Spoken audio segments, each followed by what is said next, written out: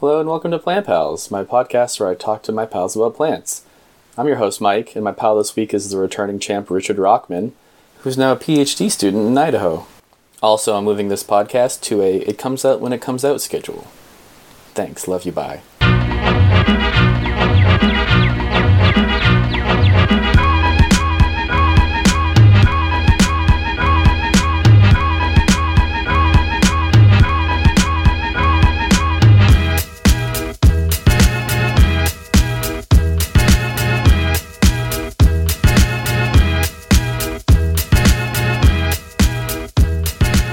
Yeah, I'm pretty smart. Oh, geez. Okay, so it's recording. Okay. What do you want to talk about this time? Goat's head?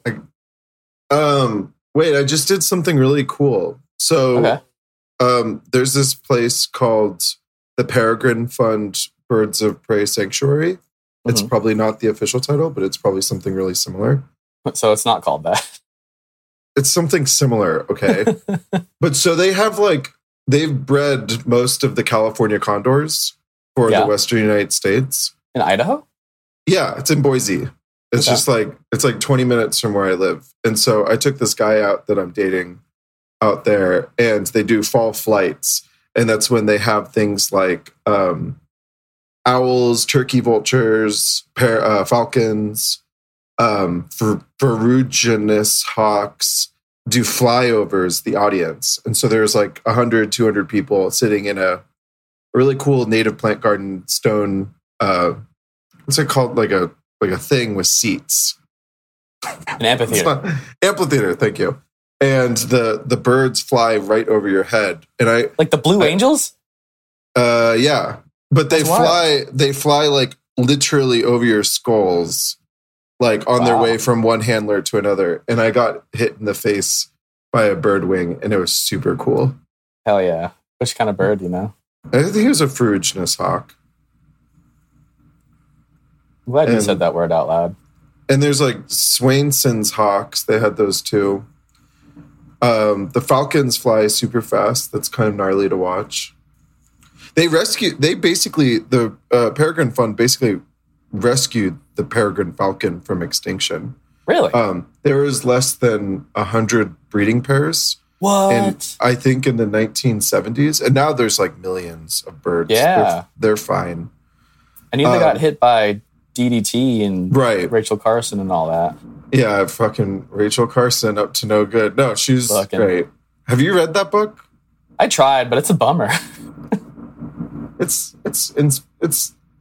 incredibly inspiring, but also I know like what happened scientifically, and when they make it poetic and easy to read, it just makes me sadder.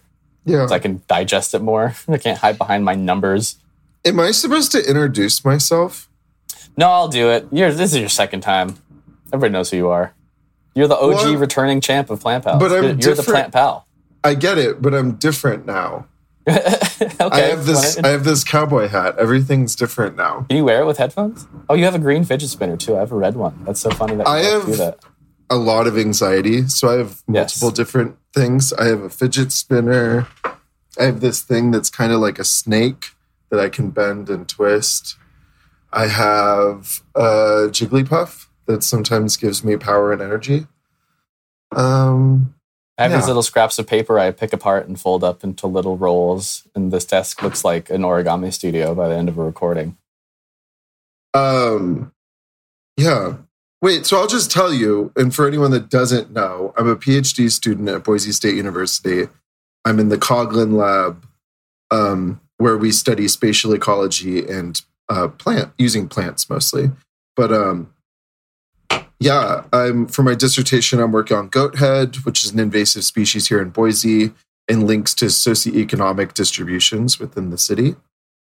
I'm fascinated by weeds. I think they're super cool. And then I also study sagebrush steppe and how wildfire affects spatial distribution of plants. And we use drones in order to do that. I don't fly the drones. Oh.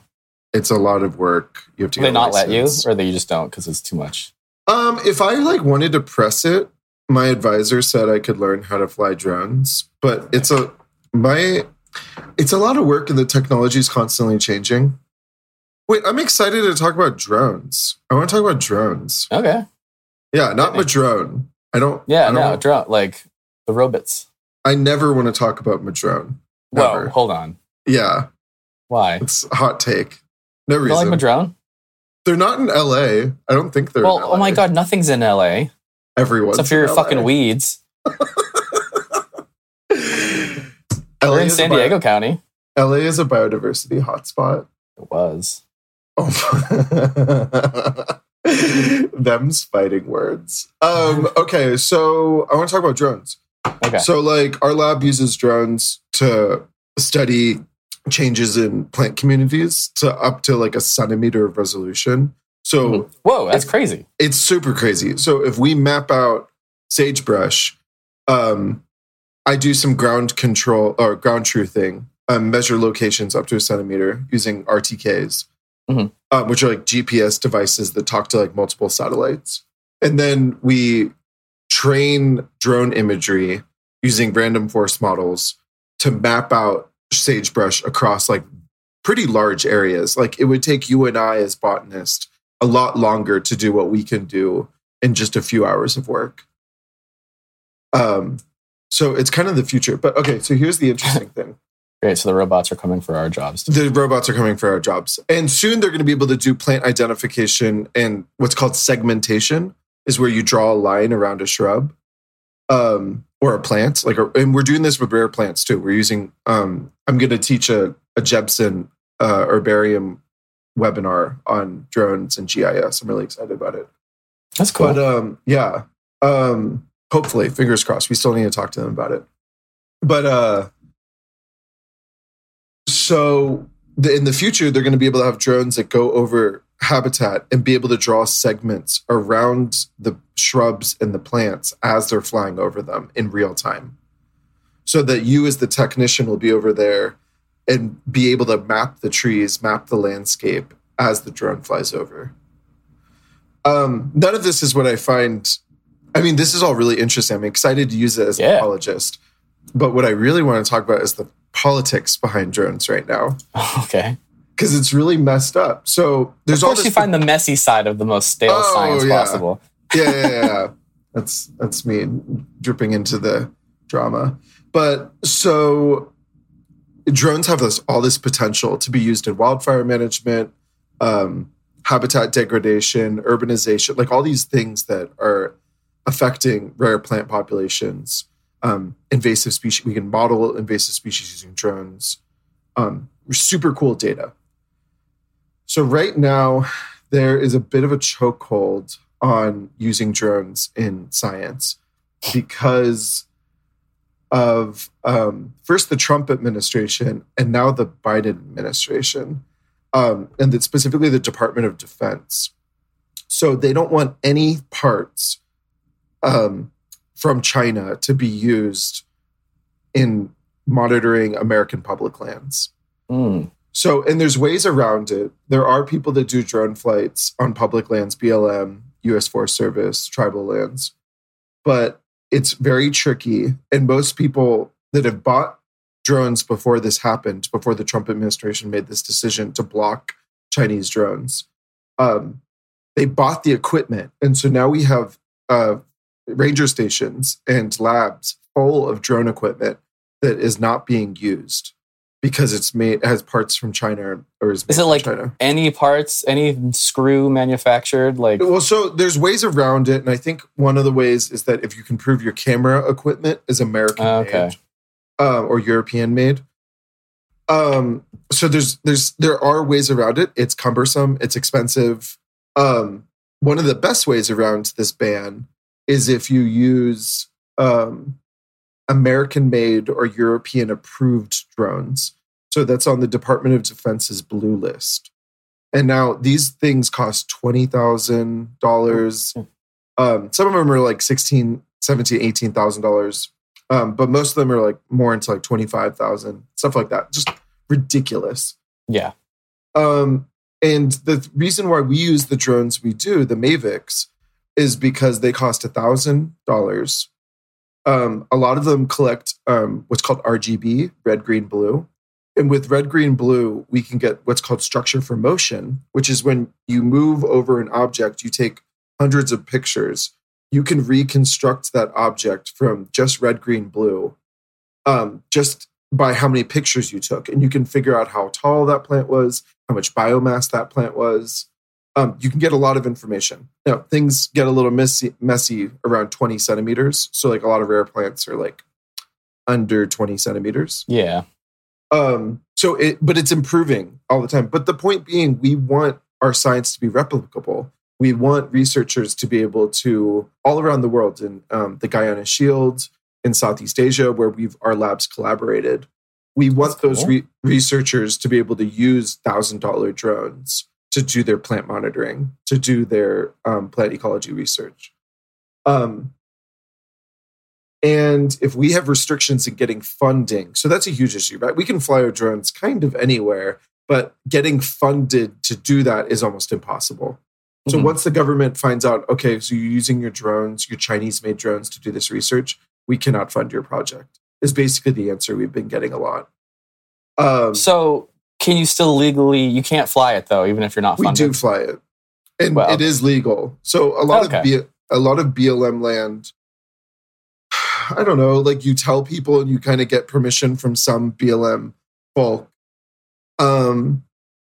I think what's benefiting us is the rules are so screwy. Yeah. And the technology is changing so much. And like they got a memorandum recently that was telling people to not fly on BLM land. But like we've been told by other officers, like, no, go like do what you need to do. Interesting. It's so weird. And so that's part of the problem. We're not getting consistent answers. We're being told no by some people and yes by others. Yeah. Which, I mean, the gray area is probably great if it was a hard no. Like, otherwise, you know, you can it's open to enough interpretation that you can kind of wink and nudge your way through. I just want clarity. Like, so I'm looking up her name right now. Okay, so I met with Tracy Stone Manning, who's the director of the BLM. She came to Boise State and... Oh, that's right. I got to ask her 2 questions. And so the first question, which isn't about drones, was about how researchers want to study the effect of cattle grazing and horse grazing and wild horses on rare plant populations. But we're often told to not write grants in that field because it could negatively impact the relationship between the BLM and ranchers. I knew it. They're suppressing science in the favor of cows. Said, no, because I agree with you with that sentiment. But she said, no, absolutely not. We want research that shows all sides. Yeah, that's what they always say. Please do the research. Please write the grants. And hopefully we can get those funded because rare plants are really important. Okay, whatever. That was my first question. My other question that I got to ask her, after other people asked some questions, I raised my hand again. Do you think I wanted to ask...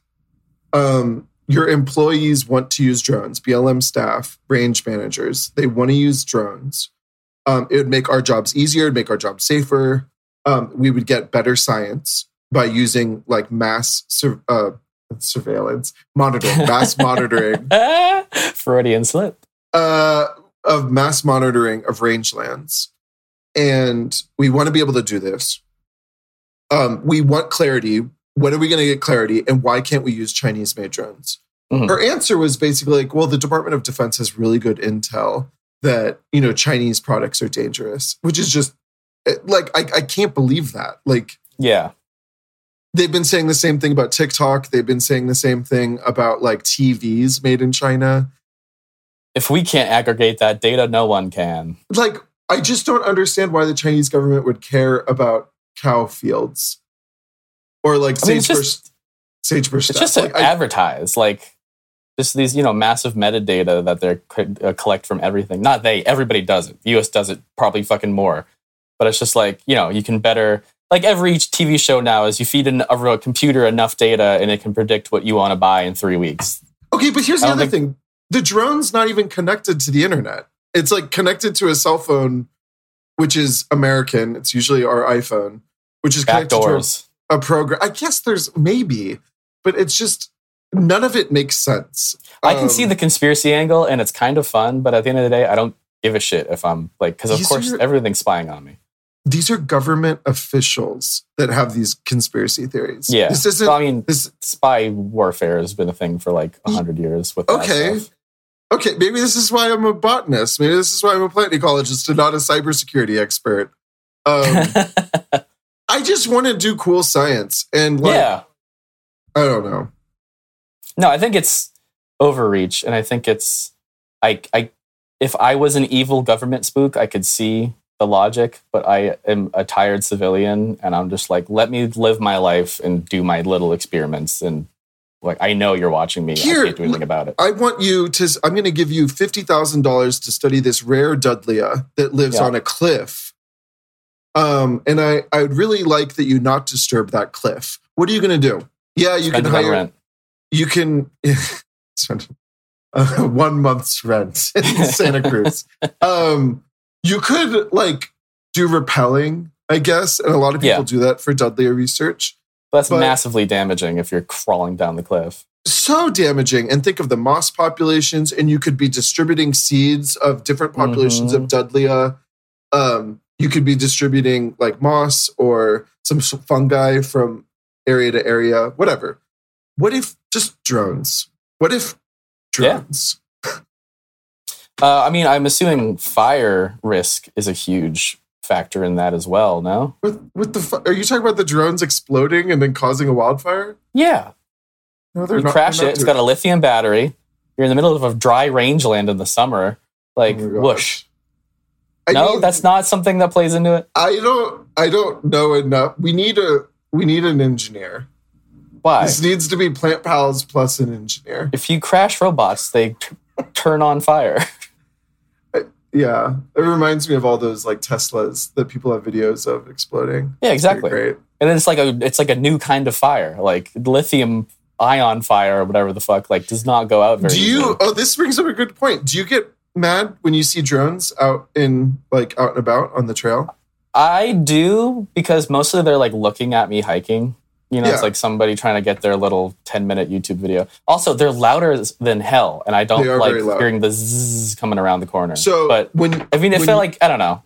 I don't like it. I don't like robots as a rule, but I don't have like a gut adverse reaction to it most of the time. Right. No, I'm so glad to be talking to you about this. I know you probably didn't expect me to want to be talking to you about this, but I think it's important. I stopped expecting what you want to talk about years ago.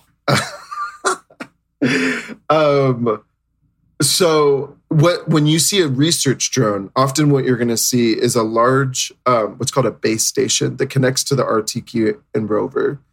And it's going to be beeping very loudly. Now, that beeping it's talking to satellites, and it has to be left on for 2 hours in order to correctly locate the object or the time and space, right, of that unit as the Earth moves and rotates, right? Mm-hmm.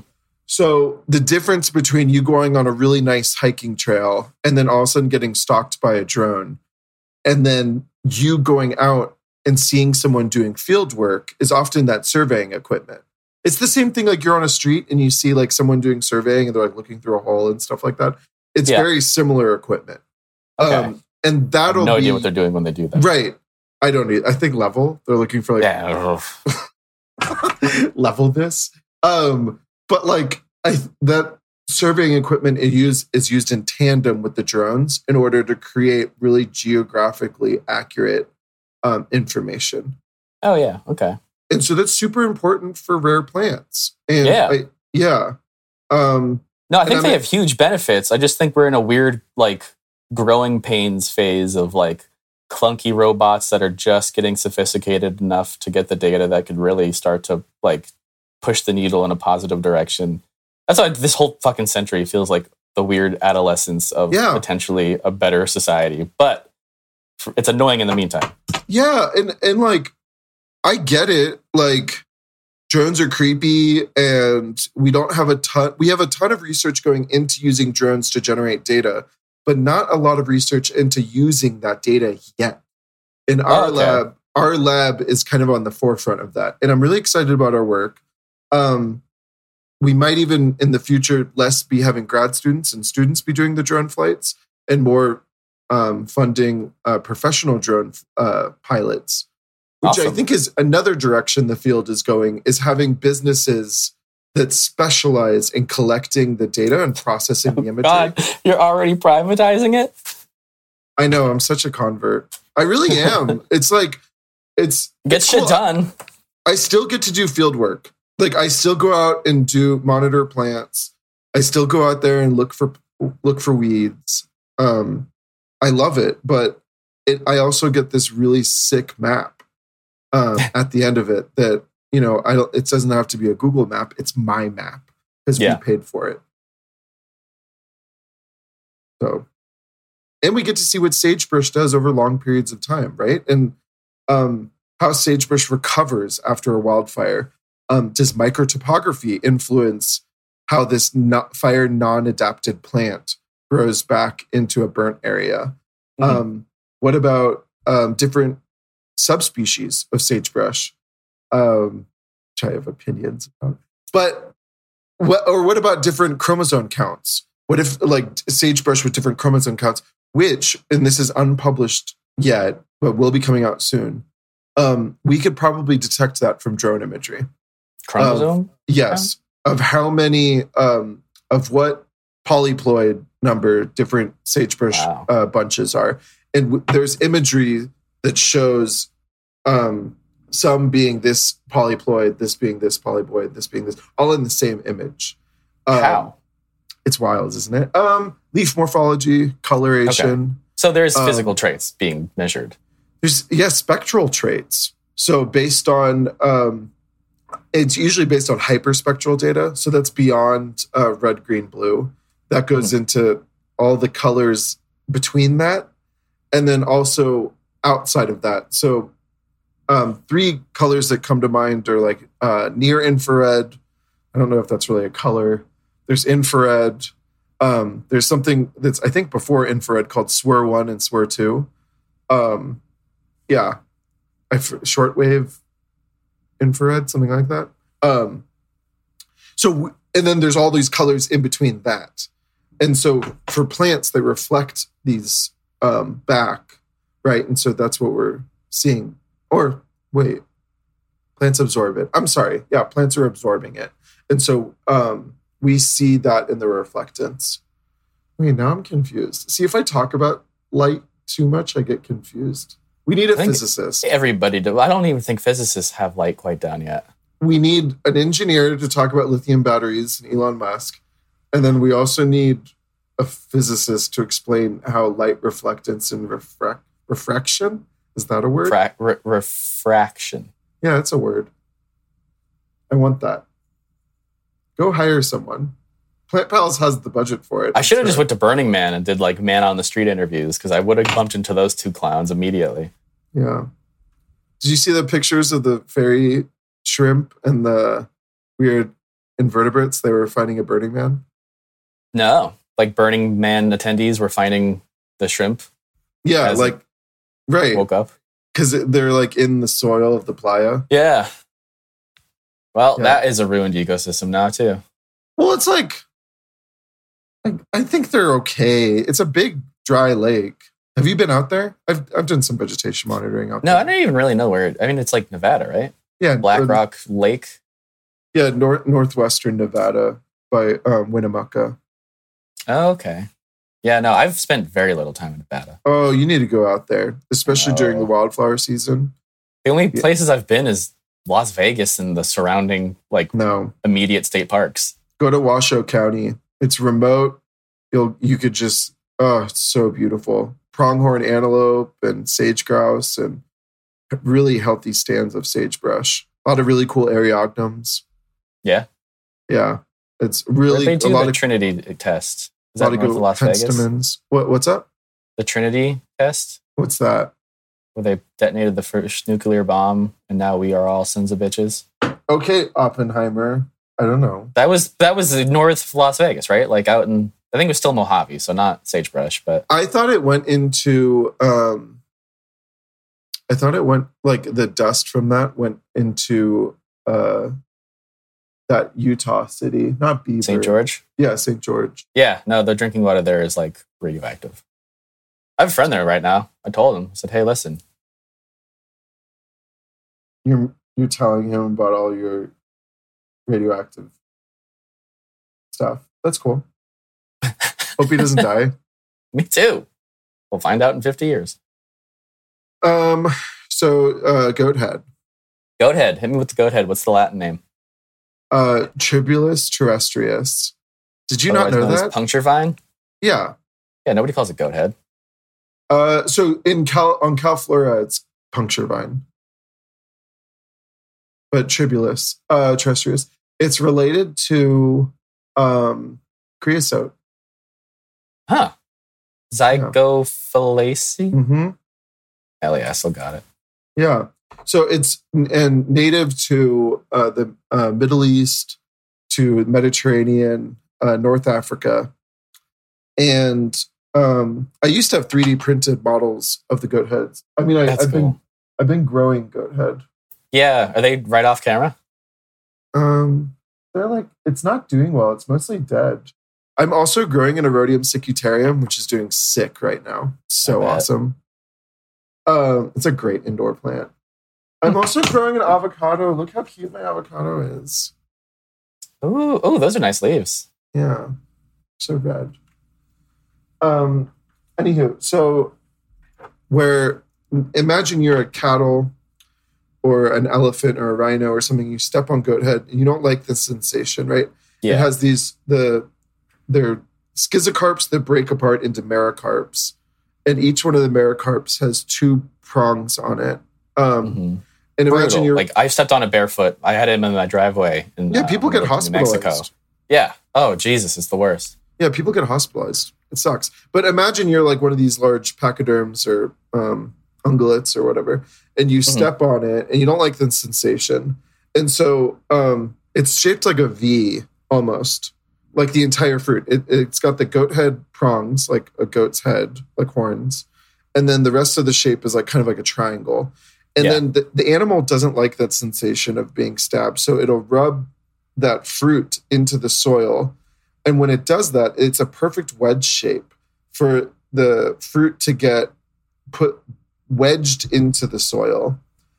And it has an invagination at each one of the openings for the seeds. And the goat head fruit, I think, has like 2 to 6 seeds in it or something, some number like that.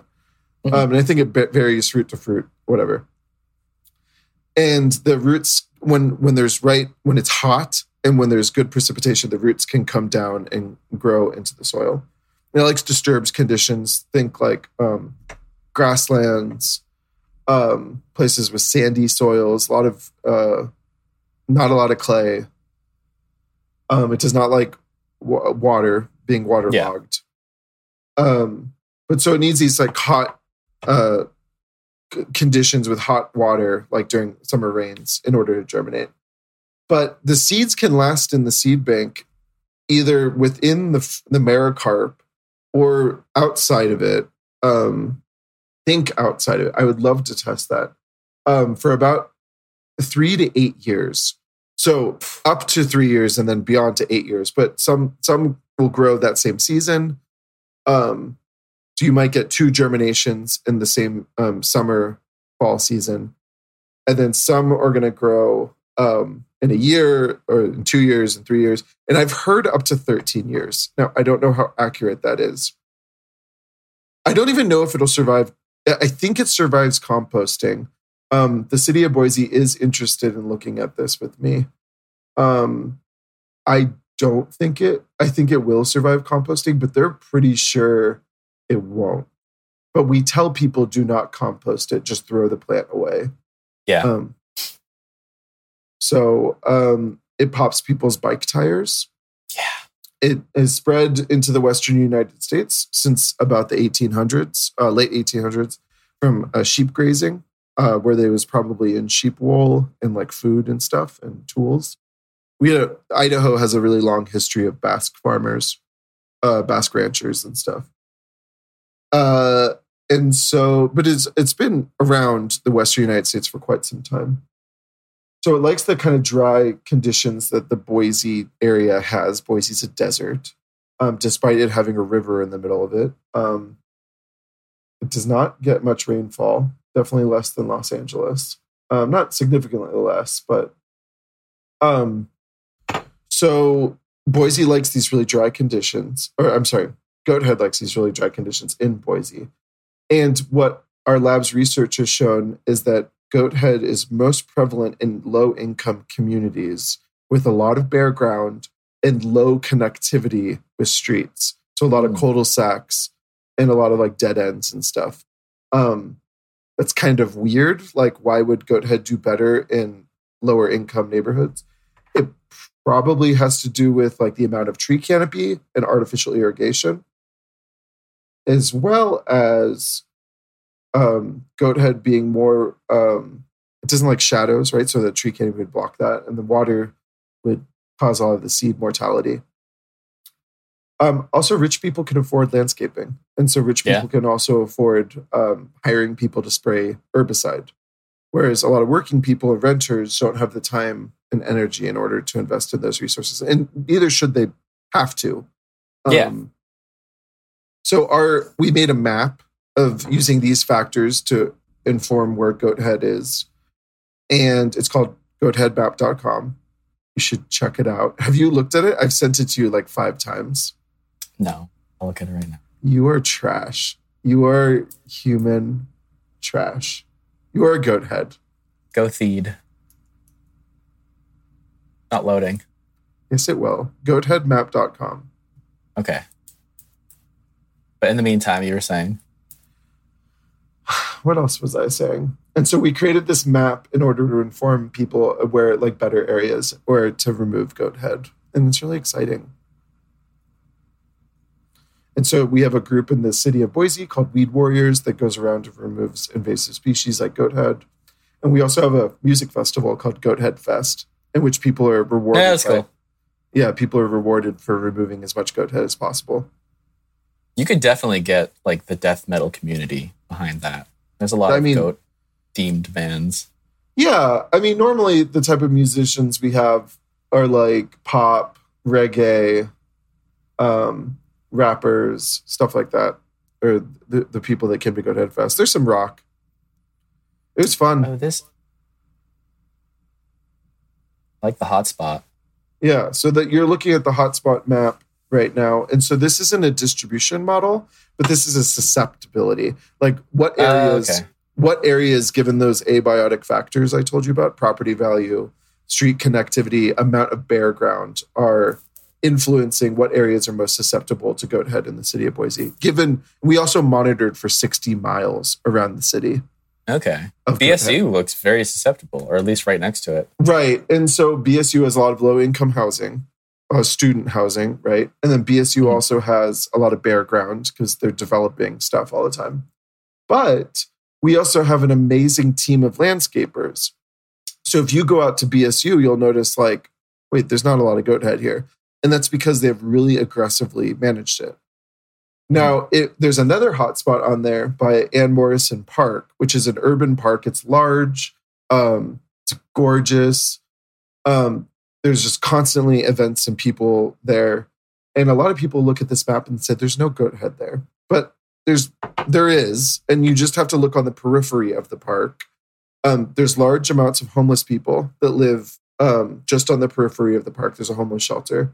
And they're most heavily impacted by Goathead. If you get your bike tire popped and that's your transportation, like you are just completely screwed over. Yeah. And there's Goatheads in those neighborhoods. And as well as there's a development that's near Ann Morrison. That's where the College of Western Idaho is going to build a new campus. And I've seen piles of Goathead there. Fruit piles. Like massive, like dunes. Like everywhere. And outside of it, there was a van.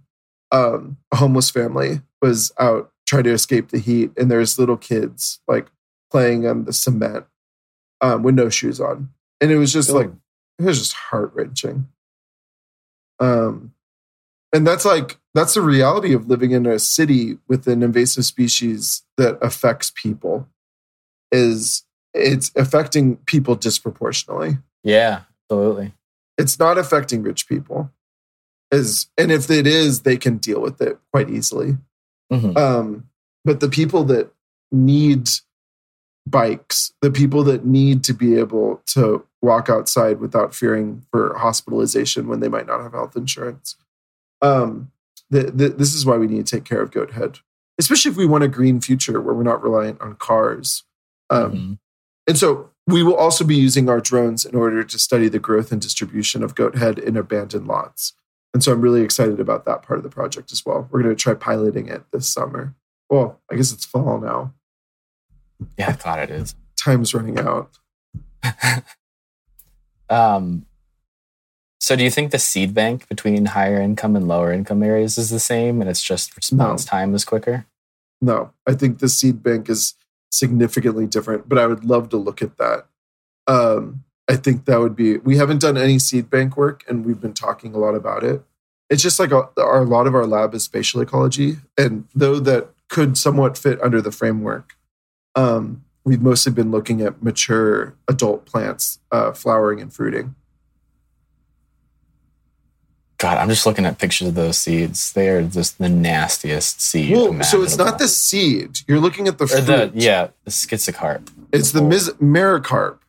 Well, the merocarp is once they break off. I'm looking at the full five-sided one. Right, okay. So it's five-sided, right? That's after the ovaries have developed. And then it's the 5 merocarps together, and then they break apart. Super interesting. And it's usually pollinated by Western honeybees, is what we've been finding too. Huh. So an invasive species pollinating an invasive species, to the surprise of no one. Goat Head Fest. That's a badass logo. Yeah, they have a lot of really cool researchers, artists, musicians, craftsmen do help with the Goat Head Fest. It's a very cool collaborative community effort. Could you imagine if Los Angeles did that with Brassica nigra, or right?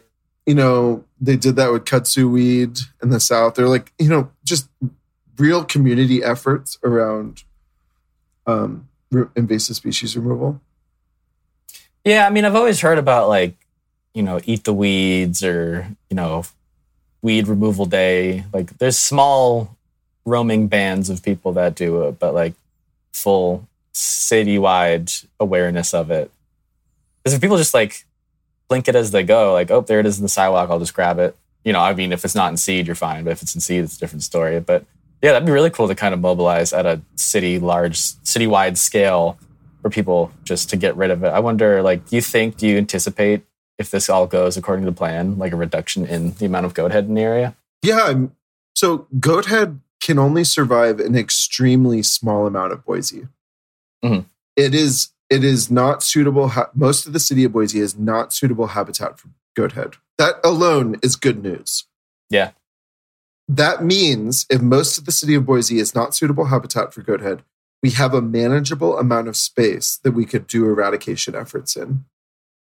And if you do just a few years of physical removal of an invasive species, you reduce its seed bank and you create more manageable populations. I've seen areas where goat head has been wiped out completely, 100%. Awesome. Yes. And so I think if the city of Boise and cities like it, like Salt Lake City and Denver, if we were to really put science and restoration ecology and mathematical modeling, drones, community science, community compensation, where we're actually giving people money in order to do removals and stuff like that, incorporating this into bike repair, into bike culture, all those collaborative effects, we could. It has to be multi-pronged. It cannot be. There's no silver. Just like goat head. Yeah, there's no silver bullets. There's no one thing that's going to fix this. Yeah, that's a really cool idea. I know. I've always kind of daydreamed about if you pay, someone in the redwoods, or if you just say hey, city of Santa Cruz, it's 5 cents a foot for English ivy. Get out there. You think it would be eradicated? People would take that up? Yeah, and then there's also the issue of what if people just move it so that they could make money off of it. So it's got to be a little more I think that's finding the silver bullet, right? And we can't do that. We have to be more nuanced and more collaborative with our approaches to invasive species removal. It's not going to just be spray herbicide all over the city. That's going to kill a bunch of relictual native plants. Yeah, what kind of relictual native plants? Like, what's the... Oh my gosh. Yeah. So like when I think of LA, I think of like little patches of chaparral in the middle of like West Hollywood or something. What's the equivalent there? Okay, it's not West Hollywood, but I know what you're talking about. There's like Alex Trebek Park, and that has a population of Funastrum funicul. Is it suniculoides? Is that what it is? Funastrum, the climbing milkweed? Yeah. Funastrum hardvegii or something like that. Oh, yeah. Or heterophila. Right. I think there's been a lot of like taxonomic issues with that. Cycanoides subspecies heterophyllum, or then they split it, they lump it. So everything you just said is correct. There's a lot of issues with that group. But anywho, it is in Alex Trebek Park, and that's just stone throw or a bottom's throw from West Hollywood. What is a bottom's throw? When you chuck a twink across the city. There's so many thirst traps on that. I'm calling the episode "Chuck a Twink." I can bench press the guys I'm dating now. Fuck yeah, you're getting ripped. I've been going to the gym except this week I haven't been going to the gym. But normally I've been going to the gym like every other day. I pulled my shoulder. These fucking bros walked up to me and they're like, "Are you going to be off the machine soon?" And I just sat down. And so, of course, me being me, I just go even harder and then take breaks to look at my phone and shit. I was being dumb. And then, of course, I blew out my shoulder doing that. And so, oh my God, I haven't gone to the gym in like a week, but I'm really excited to get back a bit into it. The guy I'm seeing now, I haven't tried bench pressing him, but the guy before that, I did bench press him. I could do it. It's not that hard. You sound so straight right now. I'm a beast. Surprisingly. It's kind of I could bench press him. Fuck that. But, Runyon Canyon, that place is a nightmare. It's just like... ugh. Where, down in LA? Yeah, it's just like just thoughts everywhere as far as the eye could see. THOT? Yeah. And it's just like, it is nice coastal sage scrub, which, is like a type of chaparral, which is a hot take, but like it's not quite chaparral. It's not quite coastal enough. Climax community in certain climate zones. Wait, but listen, it's not quite coastal enough to be like real CSS. But it's like... Oh, I see what you're saying. Yeah, it's Riversidean sage scrub. Right. In Celia and Artemisia, California. Some shit like that. But it's cute. There's Diablin, and then there's a third I always forget. But so I wouldn't... That's kind of relictual, but I think even more relictual is like when I'm in Chinatown in LA, and then I see Burkelia californica growing out of a sidewalk crack. Really? Like, somewhere in that area is a population of Burkelia californica, and it's distributed seeds into that sidewalk crack. That is evidence of some sort of relictual habitat in which it was living near the LA River, which is just whatever. So that's the kind of stuff I'm really into. In Boise, you have relictual Artemisia tridentata, Ericameria and osseosa. You have the cottonwoods, which have been kind of like mixed and hybridized a lot with other non-regionally native cottonwood. A lot of the willows, kind of the same situation has been going on.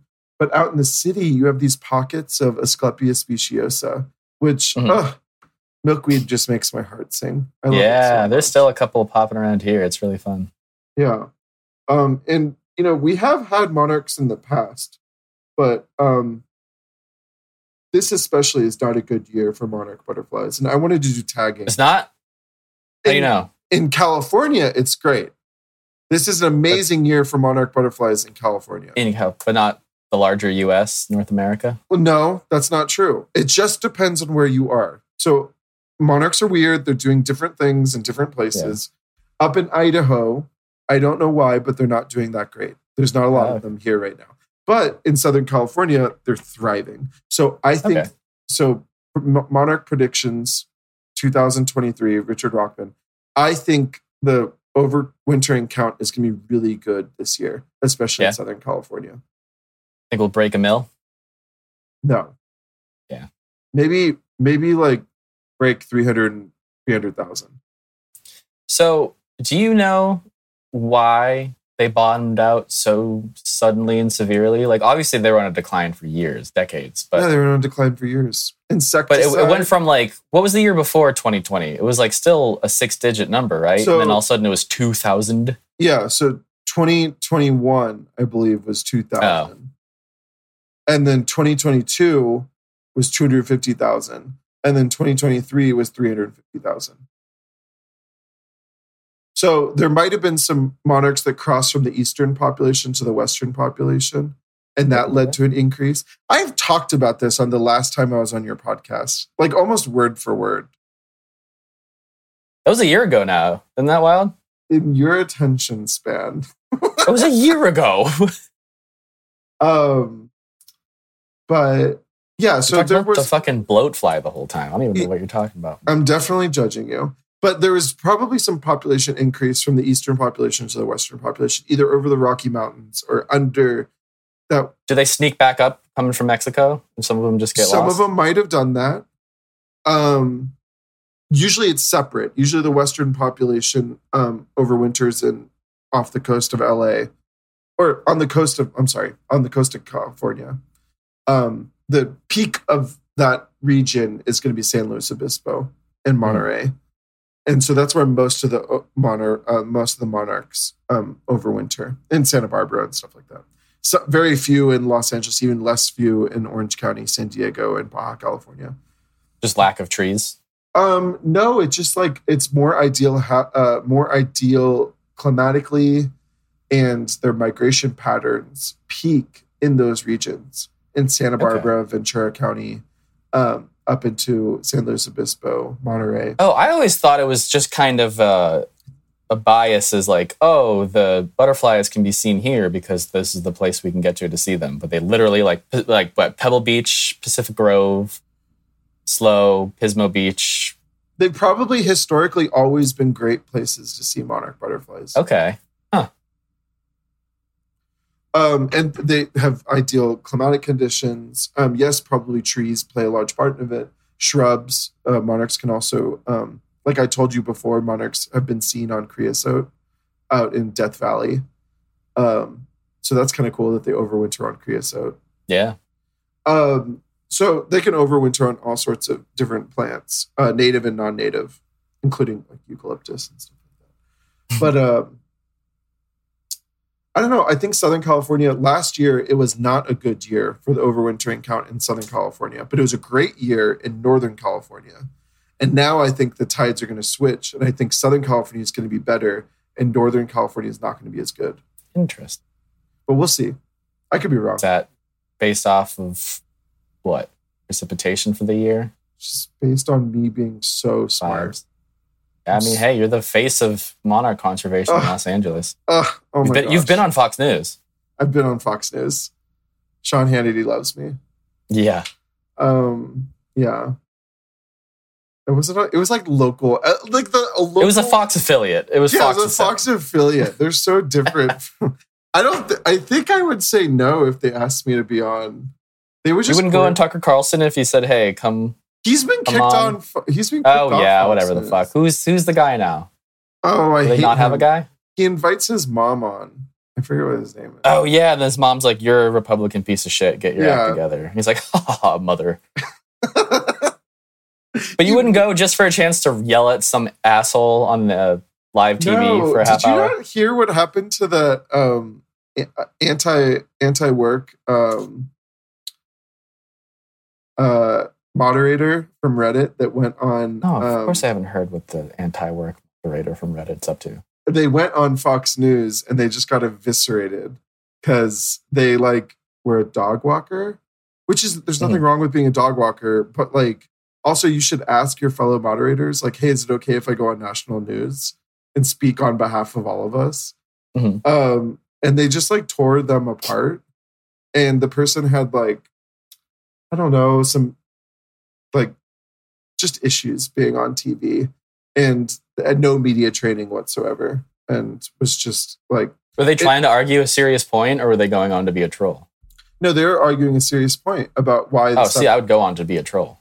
I think it's called anti-work, but yeah, it spawned a new subreddit because people were so pissed off about the drama that they created work reform, which they're both really good subreddits about labor rights.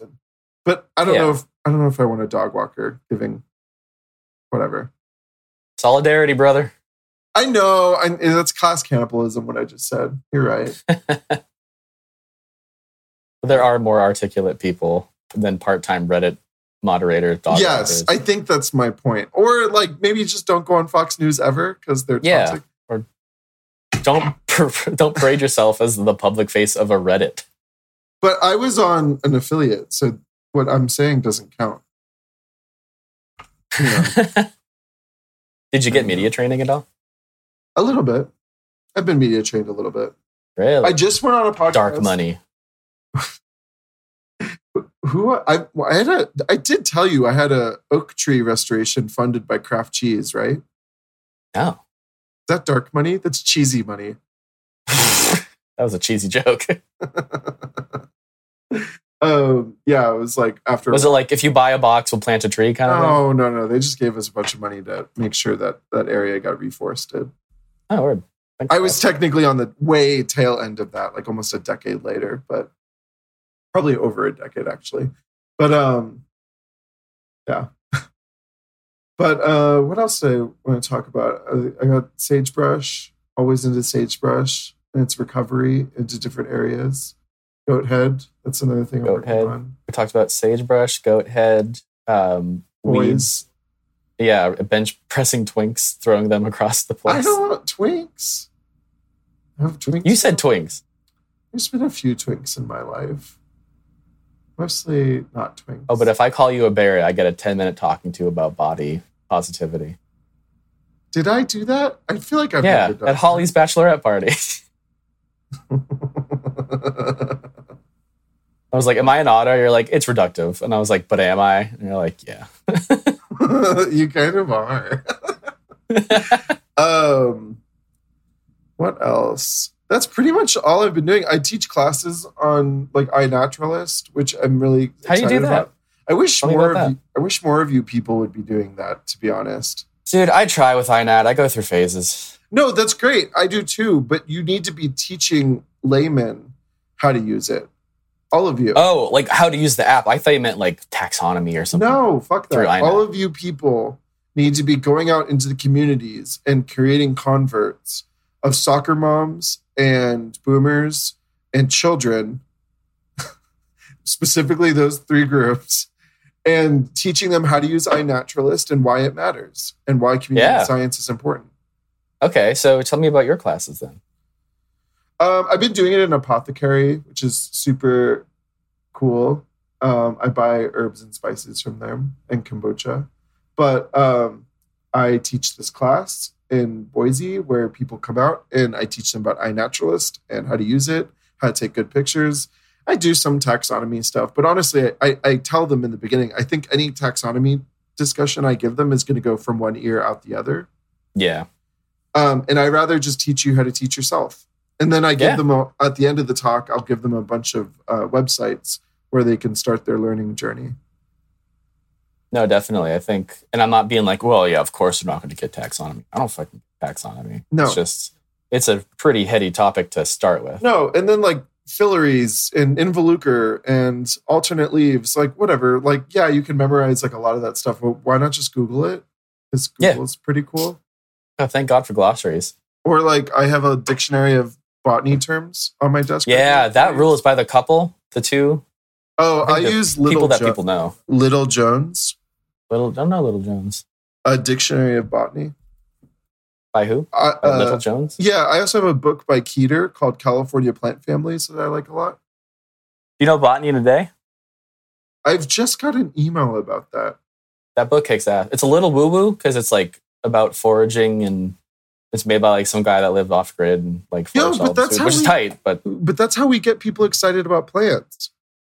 Oh yeah, it's got a little bit for everybody. It's got like the taxonomy nerds. It's got the forage nerds. Totally. It's got, like, it brings in all the different groups. You and other people in Plant Pals, and we just need to be getting out into the community, meeting people, shaking hands, and talking to them about plants and talking to them about iNaturalist. Like, totally. This existence in our little bubbles, it needs to end. I mean, I do have a science communication podcast, for what it's worth. Yeah, but it's just some dudes screaming about robots and shit. It's like, yeah, and then by the end of it, you're like, I learned what a filiary was. No, we didn't even talk about what filaries were, or involucres, or opposite or alternative leaves. Is it alternate? Filaries are just bracts for asters. You're a fucking bract. Right?